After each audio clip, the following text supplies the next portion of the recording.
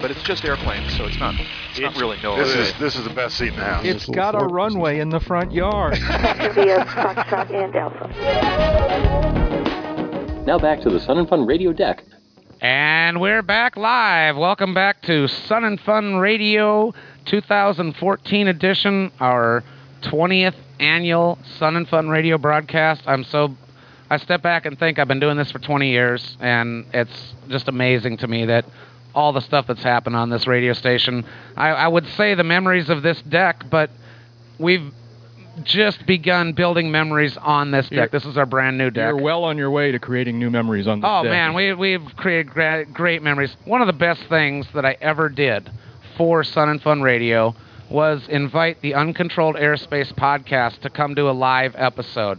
That led to getting word out about Sun and Fun Radio to all the thousands of listeners that you guys have. It led to the social media, which led to at SNF Radio and the Sun and Fun Radio Facebook page, and me a year later getting on SNF Radio Dave on Twitter and getting my own Facebook page. It is my privilege, my honor, to bring to deck my three friends, Jack, Dave, Jeb, the voices in your head, the Uncontrolled Airspace podcast. Gentlemen, I'm going to turn control of the deck over to you for the next 60 minutes. Well, 53 minutes. Enjoy it. Have fun with it. But remember, we are a family radio show. G-rated podcast today, guys. We control. As always, you've been into the Bloody Marys a little bit this morning then, huh? No, I haven't. You mentioned Bloody Mary a minute ago, and I thought, God, that sounds like a good idea. We control the horizontal. We control the vertical. And that's a scary thought. Ladies and gentlemen, the live episode of the Uncontrolled Airspace podcast. Thank you, Dave. Thank you, David. That's very, very kind of you. We really appreciate that. And we've really enjoyed our time here with you, and we hope it will continue for a long time into the future. But in the meantime, welcome, folks, to Uncontrolled Airspace, the General Aviation podcast, coming to you with a very special episode. Very special episode. Very, very special. This morning from Lakeland, Florida, in the grounds of the Sun and Fun 2014 Fly-In, what do they call it? The International Fly-In and Expo. That's it. And it's number 40. It's been a great week. It's Sunday morning, the final day of this year's fly-in. Sunday morning coming down. There it is. It's been a wonderful week in many, many regards. The one we like to talk about most is weather.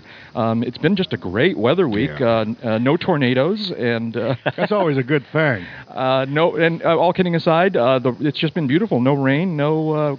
It was a little chilly a couple of mornings. A little bit overcast a couple of mornings, and it burned off. Yeah, some beautiful stuff. Saturday morning, I was out here for the balloon launch, which I believe was delayed by just a little bit because of the fog, and that gave us some opportunities for some great photo ops out in the fog, particularly on the Warbird ramp, but all over the place. So, but that burned off real quickly, and the balloon launch went off without a hitch, and that was a lot of fun. So it's been a great week weather-wise. The conditions are just as good as you'd ever expect from Florida. I guess it's what the Florida folks expect normally. But you keep talking about the weather here as if it's something special. Believe me, we Northerners will tell you it's very special. We like it a lot. Flying's been great. Last night's night show was as good as ever. The fireworks were spectacular, noisy, and filled the sky with lights.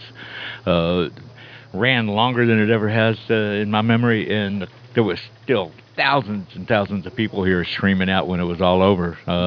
Just shows the power of this. And the folks in the cheap seats across Drainfield Road to the north, I understand that there was almost as bad a traffic jam trying to get out of the places. The people were parked outside the fence watching from the other side as there was trying to get off the field. Before we get too much further along here, let me do one little bit of business, which is just to introduce ourselves. Dave was very kind to introduce us briefly, but I'm Jack Hodgson, and I'm here with my two very good friends. Dave Higdon is here, and Jeb Burnside is here. Yes, indeed. Together again, but not for much.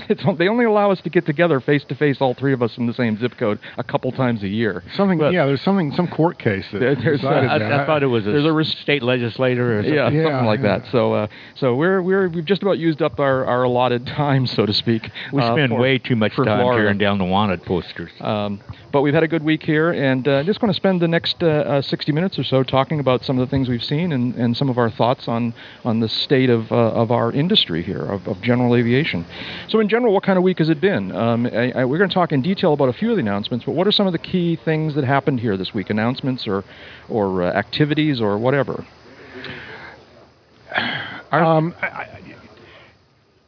I think the main thing that strikes me about this show this year is the crowds, the attendance, all the exhibitor spots. And that they were good. And that they were good. The exhibitor spots all seem to have been filled. All the spaces in the vendor hangars are filled.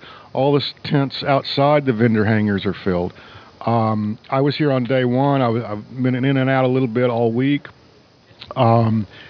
And this morning it's a little early yet. We're not to the air show part yet, but even today I think is going to be a pretty big day for the show. The punchline is this is one of the best shows at Sun and Fun that I've attended. I think from the attendance perspective, from the variety of vendors and activities. It's all good. Yeah.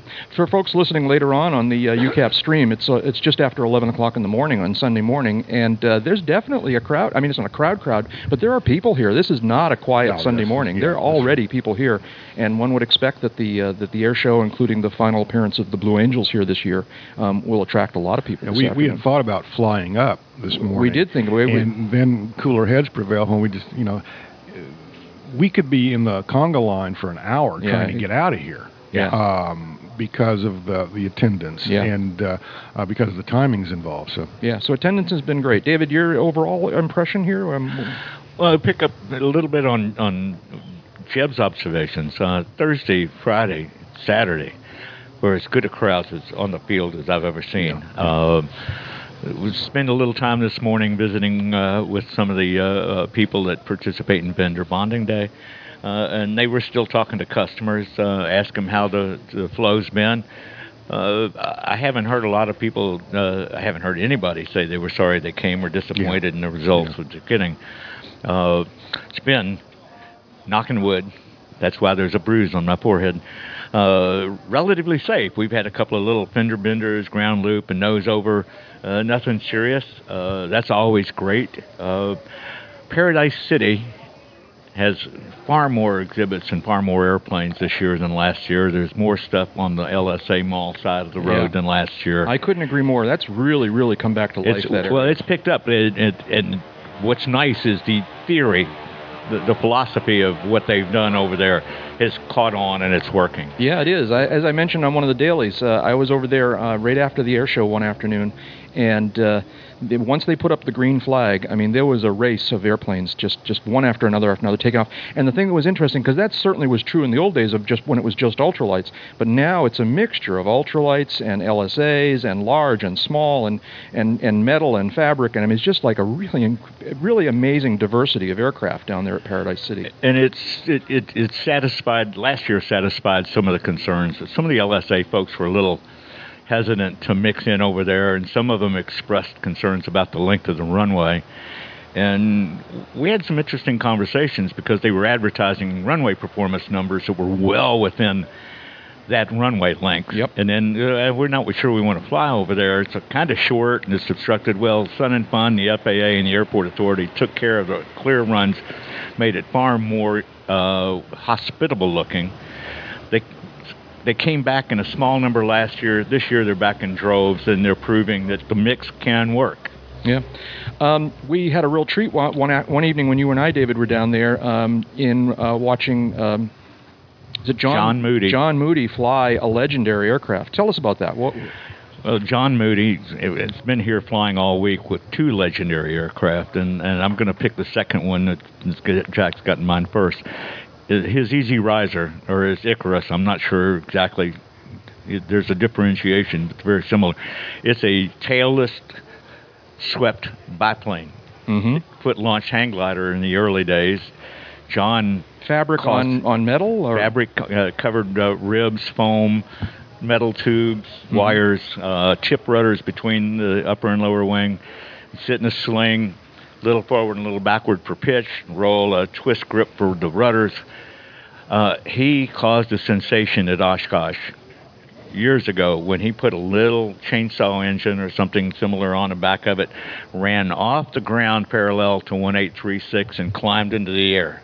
A hang glider, foot launching off level ground, and maybe that opened the door. The rush was on. He was here with that this week, and he's been here flying one of the successor designs that came along in that rush called the American Aviation Eagle, which was a hang glider with a canard and tipped sails below the wing, tricycle gear, little pusher prop. This one happens to be the real deal from the early 80s when it was a Coca-Cola promotional aircraft because it's red sail with white Coca-Cola sewn into the wing. John flies up from South Lakeland Air Park, about 8 miles from here, before the show opens, gets a ride back, flies the other one up, and then every evening and every morning he's out in a pattern on this puppy.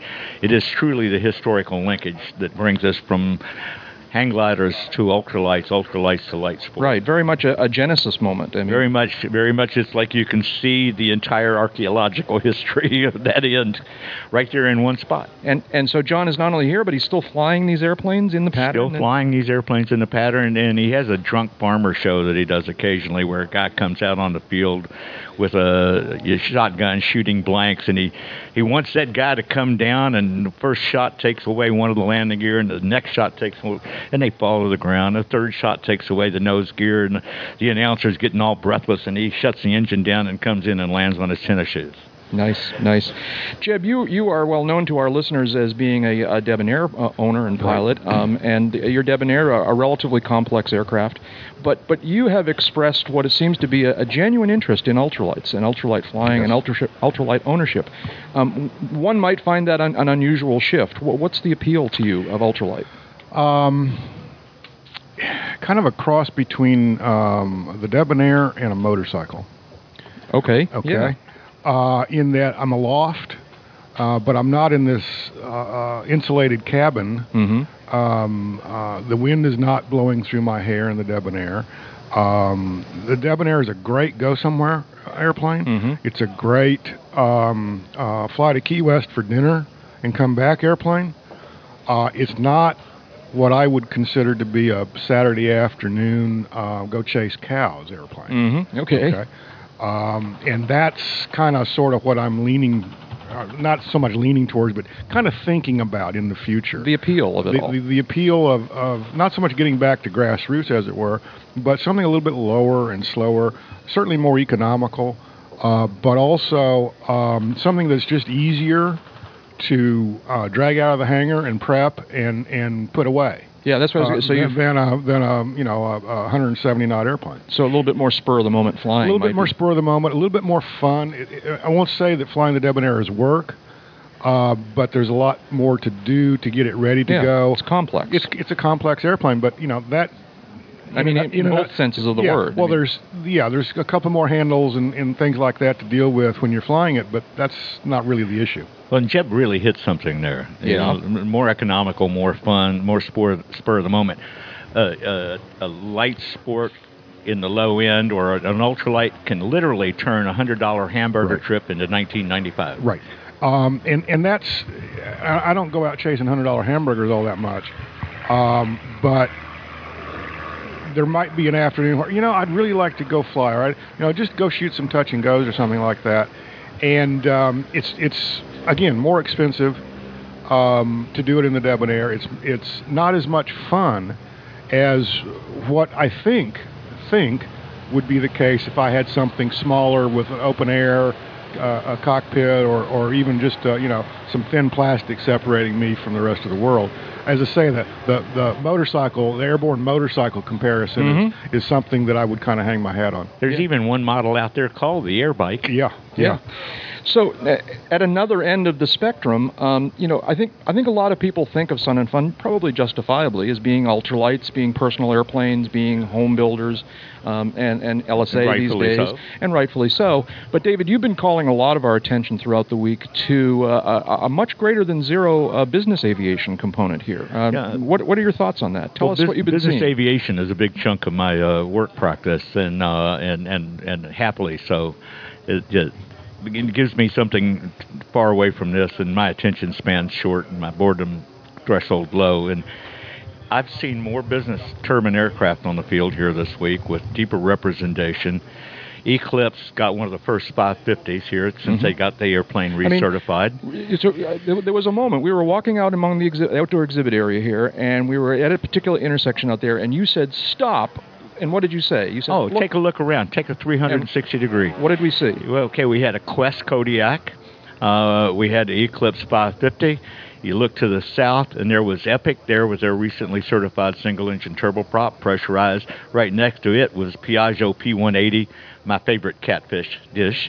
I've heard a lot of people referring to it as a catfish. It does have that kind of look to it, doesn't it? I started that in an episode months ago. You did? Okay, all right. Well, there you go. TBM, Daher Sakata, to be formal. They just announced a new model, the TBM 900. They debuted it here. They chose to come here to debut that aircraft. Beech has 3 King Airs in their space over there. Cessna has a Caravan in its space. And I'm missing somebody. There's another one. Well, Piper had the 549th Meridian in their space. Yep. A little bit further down the road there was you said King Air. Yeah. Okay. And so a lot of business aviation aircraft. A lot of business, and these folks don't show up for the philanthropy. Right. And it's not to say that piston aircraft can't be used for business aviation, but these certainly these the jets, light business aviation end is what's kept a lot of folks alive. The turbine aircraft is something you might not necessarily, other than like the Warbirds and the Blue Angels. Right? There was a time and a job I had where the conventional wisdom of some of my superiors were that here in Oshkosh was just a show for those little garage tinkerers, and no serious aviation business was done here. The turbine presence here at Sun and Fun this year completely blows that away. They have sold airplanes. They have taken deposits on airplanes. They're flying demos out of another airport. This is a good market for them because you can't tell, looking at the audience here, the difference between the guy that came in a in a Volkswagen thing and the guy that came in a Rolls. Right. They pretty much dress the same, although their budgets are dramatically different. We've now officially defined the ends of the spectrum, right? The Volkswagen thing and the Rolls. Yeah, there you go. Okay. I would agree with all that. I would suggest that all of this would seem to indicate some economic recovery on a macro scale in here in North America. I would also suggest that maybe we're seeing the light at the end of the tunnel for general aviation coming out of this recession, coming out of these doldrums.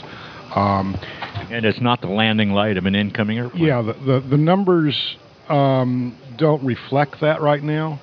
Looking at the latest Gamma numbers, for example, on sales, the 2012 and I think the early 13 numbers show some slight upticks. The billing numbers are way high, represented by business jets. Yeah. But the piston single market is still pretty flat. Hopefully, we'll see different numbers here in the next quarter or at the end of the year, and I think we will, based on this show. Yeah. Way back in the earliest days of this podcast, back in the late 50s or whatever that was, one of the subjects we talked about a lot, one of the subjects that was a very, very hot in general aviation was what we were referring to at the time as PJs. Personal jets. Right, VLJ and the PJ. And so we've got, you mentioned a moment ago the Eclipse. You talk about a Genesis moment. I mean, there was an aircraft, the announcement of which, really jump-started that whole movement. It did. And then it kind of flamed out, all right, not to mix too many metaphors here, all right, but and many thought that it was done, now it's back. Eclipse, the original, went through an ugly bankruptcy after having this huge order book, one of them by a speculative operation that tanked on its own bad business plan very quickly. Eclipse had its startup problems originally. They went through bankruptcy. New investors bought it out. They've gone back through the airplane, recertified it as a 550. Everything's done on it now that was stutter-stepped through in the original with the original company. I did not see the Cirrus jet here, but they've flown a conformal prototype of their single-engine jet. I was sort of hoping to see that here, but I didn't see it either. I think they're working it hard to try to move certification forward because they'd like to be delivering that airplane in 2015. Yeah, okay. Parties. How was it for a week? David, you did parties here? You did the duration. Jeb and I kind of snuck off to do other things, but we attended a few things. What was the social life here this week, David? That's another interesting thing that seemed to be a little more prominent this year than I remember. Some of the type clubs, some of the associations, like state flying organizations, guys from Carolinas I've seen a couple of times, there seemed to be more after-hours activity here. I think some of that has to do with the crowd. I think some of it has to do with the attitude. I think some of it has to do with the company sponsoring these parties having a little bit bigger budget because maybe their sales are a little bit better. Some of that for the ones that were company sponsored, I think you're absolutely right. But there were so many more small member organizations doing good stuff. They had an international food court festival here a couple of nights ago with about a dozen food trucks that came in. They had a mob of people up there for that. That sounds like it was great. Because when I think of international cuisine, I think of Florida. Jeb and I both missed the night fireworks and air show, but you were here. Was it as cool as it usually is? It was as cool as it usually is, and maybe even cooler. Visiting with fans of the podcast, fans of the radio station on the back deck, I'd peek around at the night acts, and like I said earlier, there was a mob out there, and then the fireworks show started, accompanied by music, and that sucker went on for 35 minutes. Yeah. We were talking to our pal Jim Goldman about this, and he was crowing, or I don't know if that's not the right word, but he was kind of raving about the glider, the night glider act that Manfred Radius does, and it's a beautiful show in the daytime. I mean, it's really kind of spectacularly beautiful in the daytime. At night, he puts pyro and stuff on the wingtips and on this thing, and there's no noise there's no engine. Yeah. And prior to him flying was a young man who's been flying the circuit for years in a hang glider doing aerobatics called Dan Buchanan. Uh-huh. And Dan does a night pyro show as well. Yeah, so it's quite a thing. We were speculating what it must have been like when they first were trying to develop this idea, and when they first went to the FSDO, Jeb, you thought their reaction might have been, yeah, are you out of your freaking mind? Yes, you want to do what at night? Fireworks? You want to put fireworks on an airplane? Yeah, really? Step right over here. Have a seat. I know, but it seems to work just fine. So a lot of non-flying social and personal interaction stuff going on here throughout the week. Not the least of which is all the fun that people had here. I mean, every year is fun hanging out at the radio station here at Sun and Fun Radio. But our pal Dave Schallbetter, in just a burst of I don't know, very, very smart stuff, all right, came up with this idea of expanding the deck. Not only making the deck on the front bigger because it makes it more convenient for the radio operation, but adding the back deck, which has really turned into a wonderful spot for people to kind of kick back and to relax and to. There's also been radio interviews going on out there and just all sorts of stuff all week long. It just kind of adds to what was already the tremendous sense of camaraderie here at the radio station. And all you have to do, the price of admission to hang out at the radio station deck is either volunteer at the radio station or support it in some other way. And you'd be welcome here as well. Dave Schallbetter's trying to show me something here. What's he? Speaking of supporters, shout out to Tony P. from Mobile, UCAP listener, somebody that loves the radio station, tunes in a lot, thanks to you guys in the social media. So, Tony P., it was great to see you, man. Have a safe trip home. We look forward to seeing you next year. Yeah, I know Tony was here earlier. Dave, you saw him earlier in the week. I was away at that moment. I'm sorry I didn't get a chance to visit with you, but Tony was the guy who got me my first aero show ride. See, so he has a very special place in my heart. Yeah. So, anyways, we got to take a quick break here to recognize some of the folks that have been helping out Sun and Fun Radio and the Sun and Fun Fly-In. But we'll be back to talk for a little bit more about Sun and Fun 2014. You're listening to a special episode of the Uncontrolled Airspace Podcast on Sun and Fun Radio. Hang in. Hey everybody, this is Sun and Fun junkie Jeff Sager. You are listening to Sun and Fun Radio, WPEP 788, 1510 AM in Lakeland, Florida, and on the web at liveatc.net/SNF. And now, back to Sun and Fun Radio Live, coming to you from the brand new deck on Sun and Fun Radio, 1510 AM. So, here's my question. What's that, Jeb? With most decks in Florida with which I'm familiar, aren't just decks. Okay. They have some other accoutrements. So I want to know when we're going to put the hot tub in. Yeah, okay. It's pretty cushy back there. For all I know, there's a hot tub hiding off in the corner here. You missed it yesterday. We had somebody fill up one of the coolers with hot water and then blow through a soda straw. That's what they got some big coolers back there. I'm actually kind of glad I missed that, but... We are back here at Sun and Fun 2014 with Uncontrolled Airspace, and it's a beautiful Sunday morning. It's actually getting a little bit warm here. I mean, I'm sort of standing in and out of the sun here at the edge of the deck, and standing in the sun, it gets warm real fast. So it's funny that way. It's going to be a beautiful day here. And Jeb was observing that just in the half hour we've been on the podcast, the crowd is picking up really noticeably. This is going to be a busy day. Yeah, even for especially a Sunday. For a final day. Even for a vendor bonding day. Yeah, that's right. So, and I think Florida Day too. Isn't it? Yeah. And if you're within the sound of our voice, perhaps on the internet stream, come on down because it's still happening. Big Air Show this afternoon. The exhibits are all still open. If you're listening to us out on Drainfield Road, the gate's on this side. So I've often given our pal Dan Johnson a hard time for being one of the people who introduced Dave Higdon to aviation. Another one of those culprits that we ought to probably take issue with is a gentleman by the name of Kirby Ortega, who is an old pal of yours, David. Tell us, Kirby's apparently achieved a lot of things in his aviation career, but something pretty notable lately. Well, bumped into Kirby here. Kirby was my accompanying pilot when EAA tasked me with flying a Skycatcher from San Diego to Tampa a few years ago, and eventually to Hidden River. But we already knew Kirby well because he was a partner in the flight school that taught me to fly. Yep. And then he was my check airman. So on my private pilot. That part of it's all on him. Yeah, wow. Kirby's got a fascinating background. His father worked at Cessna. Kirby learned to fly when he was got his license when he was 17 through the Cessna Employee Flying Club. At 23, he was hired. He got his CFI down in Oklahoma, I believe it was. At 23, Cessna hired him as its chief flight instructor for the Flying Club. He progressed through. Eventually became chief piston pilot, and Thursday night, unbeknownst to him, he was at the National Association of Flight Instructors dinner when they announced his induction into the Hall of Fame for flight instructors. That's very cool. Kirby's now retired from Cessna. He was there from 1980 until 2013, and he's still a young guy and full of vim and vigor. That's not the word I was going to use. What is vim? Yeah, I think it comes in a bottle.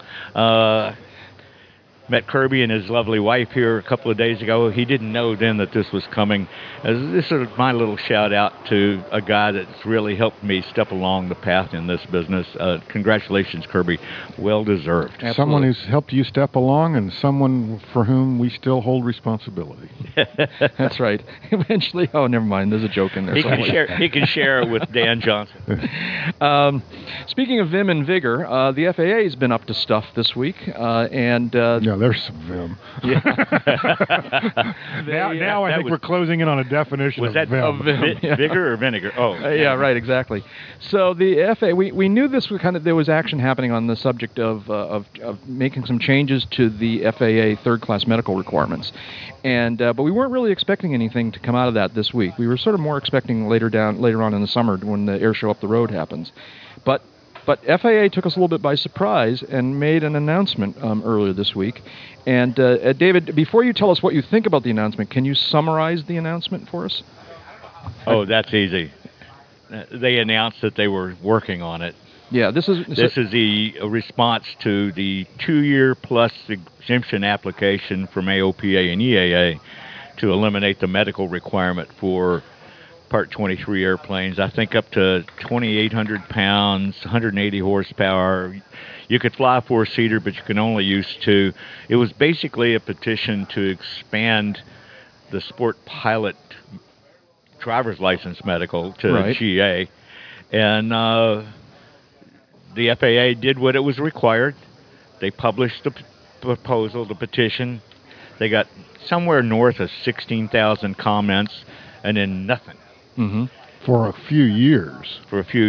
And the nothing became so noisy that in December, members of the House General Aviation Caucus from both parties introduced a bill called the General Aviation Pilot Protection Act, which greatly expands what you're eligible to fly under their idea for an exemption.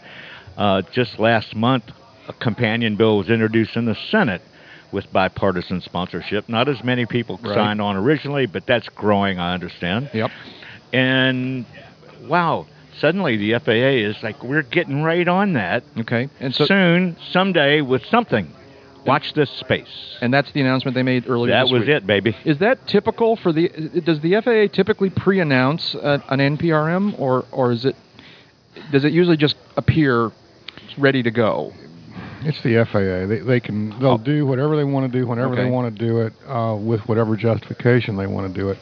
The quick answer, though, is yes. Occasionally they have said, we need to put a rulemaking out. Generally, we're talking about issues that are more visible to the general public. Mm-hmm. But in this case, they made a big deal about, we've got this petition that we've been kind of sitting on, and we just drug it out of the bottom drawer of the desk. And you Congress critters, we'll go ahead and do an NPRM. Sure. Now, go ahead. Well, I kind of wanted to do this. Now that you've set the stage. I've set the stage here. So, David, earlier in the week on one of the dailies, you had an opportunity to express your view of what this was all about and what the effect of this would be. And I don't want you to kind of go through the whole thing, but can you kind of summarize what you think this is all about and what the result of this will be? Sure. I believe that the FAA is doing this because they hope it will slow down momentum in Congress, which it may. I don't think it's going to stop momentum in Congress. Enough members of the House and Senate got upset at the GA community being essentially ignored over this and took matters into their own hands. And several pilots in the House got together and wrote their bill. So to me, there's a blog post on uncontrolled airspace. I call this a head fake. Yep. It really is and you think signifying nothing at this point. Just a little speed bump and that the legislation will go forward is what you think. That's my expectation based on the reaction to the FAA announcement from the primary sponsors in both chambers. Yeah. We're going to keep an eye on this. In the meantime, and this Congress already has a history of dealing with the FAA that way, where the FAA is not moving as fast as they wanted them to. Mm-hmm. The Part 23 rewrite was one of them, and the ARAC recommendations, the Aviation Rulemaking Committee, was like 150 recommendations, and for almost a year, the FAA said, we're working on it, we're working on it. Okay. Congress says, okay, we're just going to mandate you do it. All right. So having said that, Jeb, what's your sense of the intent and/or effect of this FAA announcement? It's a classic delaying tactic, and it's nothing more.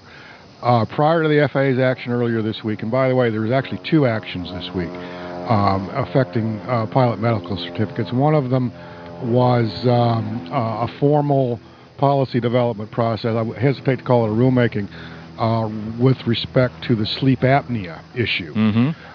That was the first step the FAA took. The second step was to announce this rulemaking on what we'll call driver's license medicals. But it's a stone delaying tactic. This legislation was about ready to go through Congress like crap through a goose. Okay?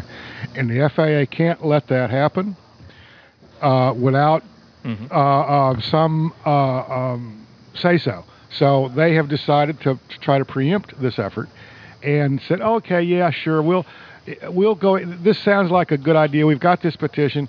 We'll go ahead and do a rulemaking. My first reaction was, and still is, they just put a 5-year gap between what was the case 2 weeks ago and the enactment of some final rule allowing driver's license medical. So you think this is going to stall the whole process? I think it's going to stall the whole process. There were a group of members of Congress and senators who were salivating at the prospect of knocking this through Congress and getting it to the White House between now and that big air show up the road so that they could take a victory lap. And why do you think they won't do that now? They can't. They don't have any victory. And they will not get the bill through Congress right now because all FAA has to do is write a one-page letter saying we're studying this issue, and for whatever period of time preceding this, going back into the 30s, 40s, or 50s, we've had these medical requirements, and we believe it requires more study than has been given. We believe this legislation and the impact of it requires more study than it has been given, and we ask you, member of Congress, to not vote in favor of this bill until we have that opportunity. So you don't think it'll happen by... I can write that letter. You don't think it'll happen by August, but you don't think it'll happen... Dave said earlier he thought it'd be the end of the year. No. I think 5 years. Because once they start a rulemaking, they're going to do the rulemaking. Yeah. And if they can hold off Congress long enough, which is their goal here, that's what will happen. Yeah. David, have you reconsidered your end of the year prediction? No. Because we're dealing with the same Congress that just went through the same process on the FAA saying, yes, we're working on this. We think some of these things need study. We're going to be doing a rulemaking on some of the Aviation Rulemaking Committee recommendations for the Part 23 rewrite. Congress said, thanks for that. We'll see you in the morning. They passed it. Jeb? The Part 23 rewrite had been in the works for some time. There were aviation rulemaking committees convened. There was a lot of paperwork that was shuffled at the FAA. The FAA was, in fact, moving in the direction of doing a Part 23 rewrite. The legislation that passed Congress, I guess it was late last year, basically all it said was, we support this effort and we hope that it'll come to fruition in the near future. That's all that legislation really said. And leaving it to the agency to continue that ongoing process. So we'll see, huh? We'll see. Don't get me wrong. I'm all in favor of the driver's license medical, and in fact, the instant petition, the one filed by AOPA and EAA, is your basic half a loaf.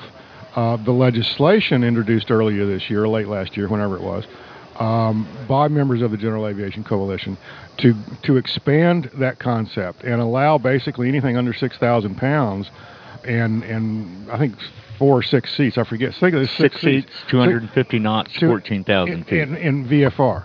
Right. What were the? But night. But night also. The main problem with that, to me, is just the IFR versus VFR. But I can live with those parameters as they were set out. What will happen is anyone's guess. I've told you mine. Mm-hmm. Cheb's right about that. It's Congress is so hard to predict. The scenario that I had in my mind playing out is this is an election year. This is the last session of this Congress, and this Congress has already had it. How many pilots are there?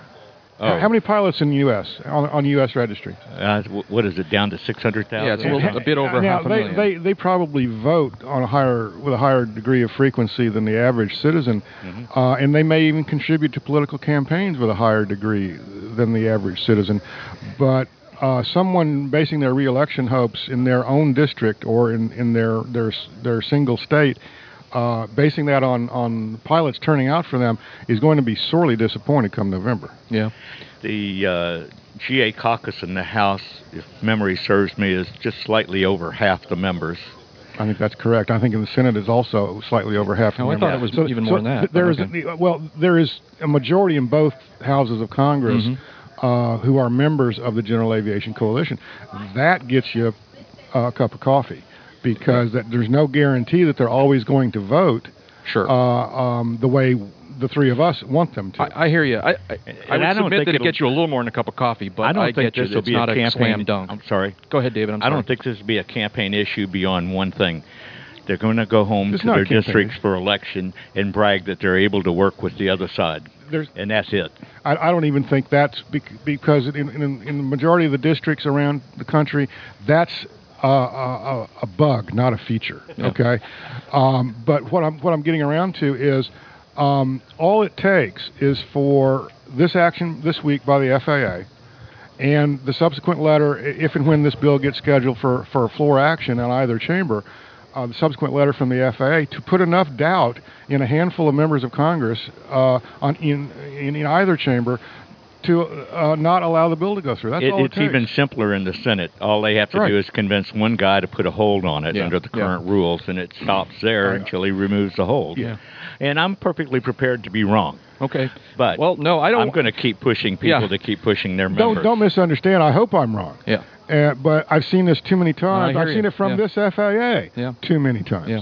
And Jeb's got a lot more experience at that level on the inside. Mine's all from the outside watching in. Yeah. So anyways, a couple months ago on the podcast, I predicted that this whole third-class medical changes thing would be one of the biggest stories in aviation this year. And it still may be. I think it's going to be, but it's a very different story this week than it was last week. And so we'll be following it as the podcast continues throughout the year. Crap through a goose. Okay, that's what I wrote down as a possible. Let's not make that the episode title. You never know. You never know. You never know. Fantasy of Flight. Oh, wonderful place. Wonderful place, but sadly, today's their last day. A very bittersweet week here because they've announced a couple weeks ago that they're going to be closing down the public aspect of that venue, and I'm sad to report that I've never managed to get over there. David, have you? You've got a few hours. Yeah.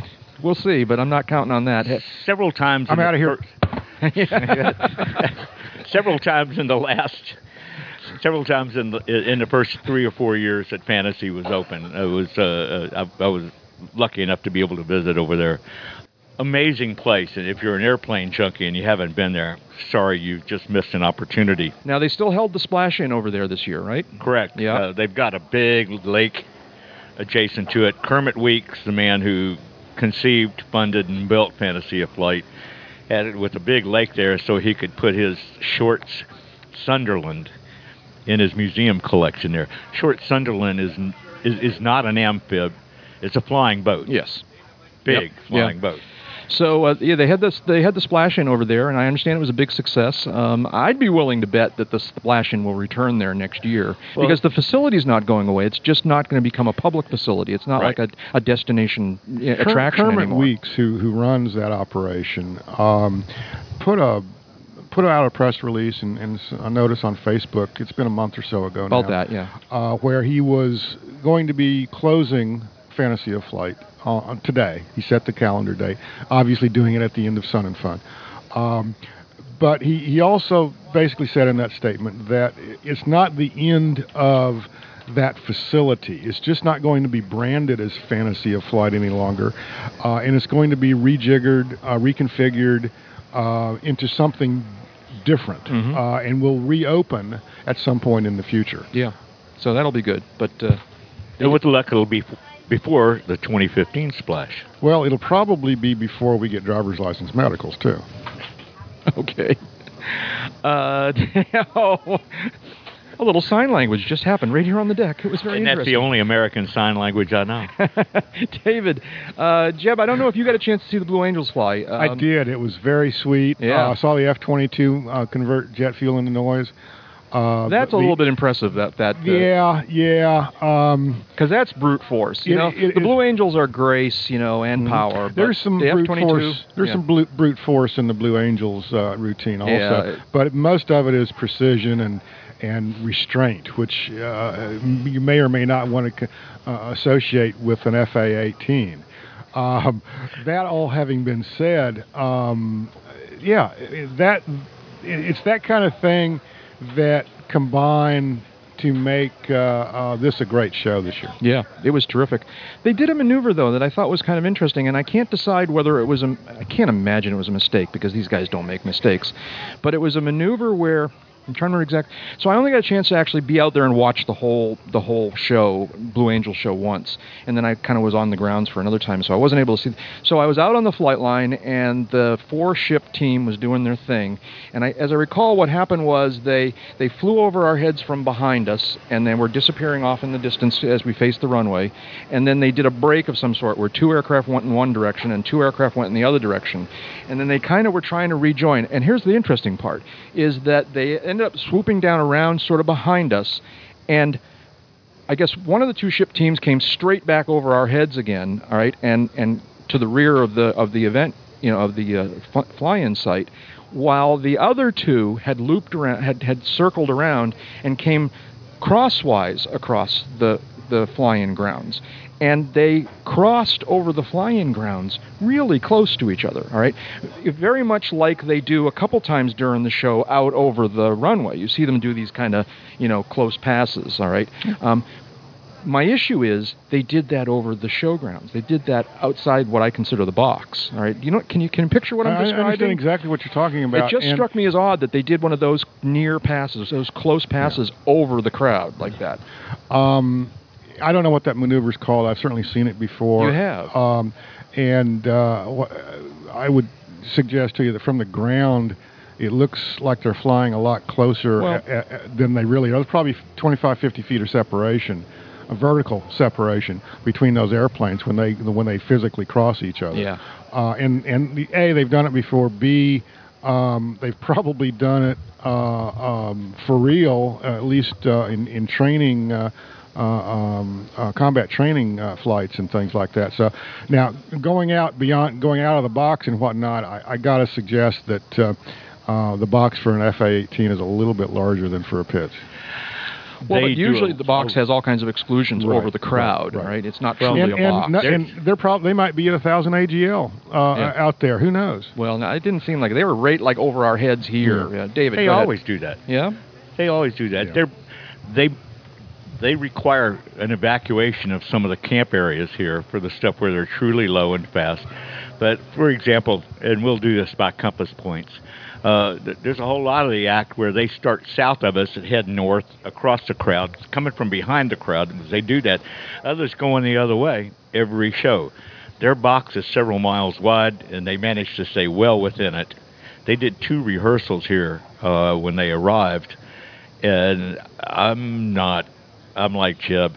I don't think they were as close as they looked. That's an optical illusion that they depend on to help build it. They do depend on that, yes. Yeah. No, it's a cool show. It was just kind of caught my attention. And but when they come across here smoking, I mean... Yeah. Oh, yeah.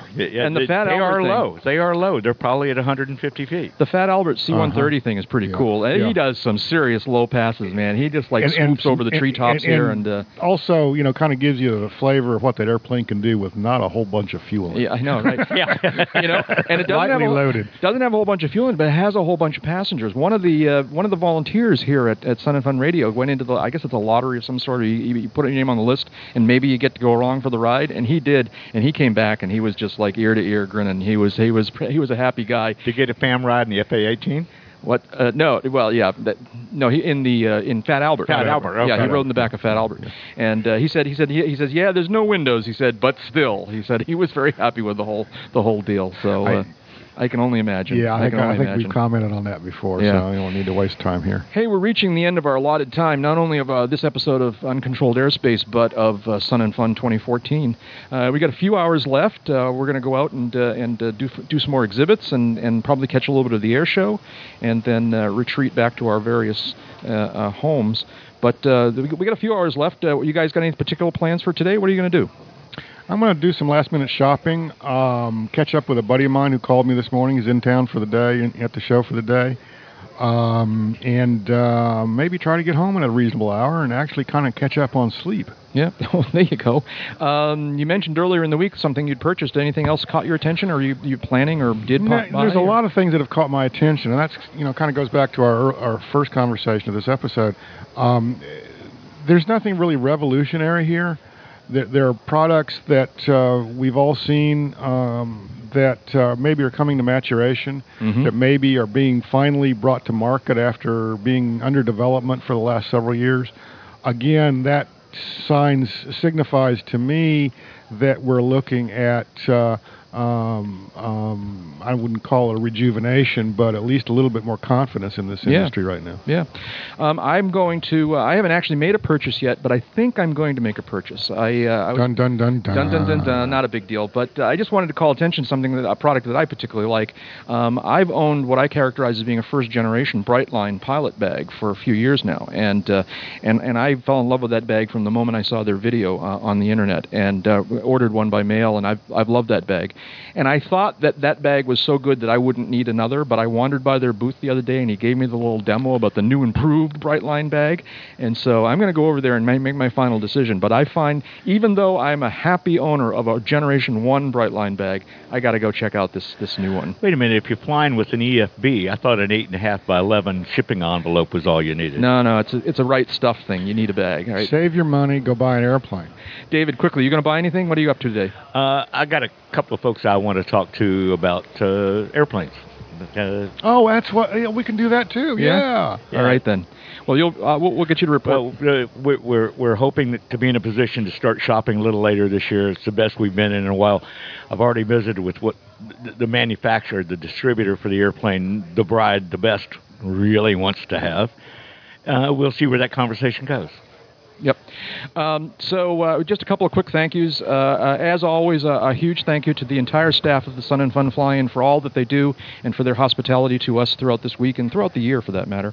And obviously, and I just can't say this enough, big thank you to Dave Schaubetter, the chairman of Sun and Fun Radio, and to his entire staff for their tolerating us and welcoming us and making their facility available to us. It's always a great pleasure and a great thrill to be part of this team each year.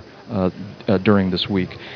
Thank you. And the other big thank you to our listeners. It's such a thrill to run into our listeners here throughout the week and to chat with them. And some of them we've met online and some we've met here in past years, but it just never pales. It's just a real pleasure to meet our listeners here. Absolutely. Yeah. Absolutely. That's the most. It's a privilege. The gratifying part of doing this, other than getting to hang out with you guys. Yeah. And finally, big thanks to my friends. That's Dave Higdon. That's Jeb Burnside. I'm Jack Hodgson. David, were you going to say something?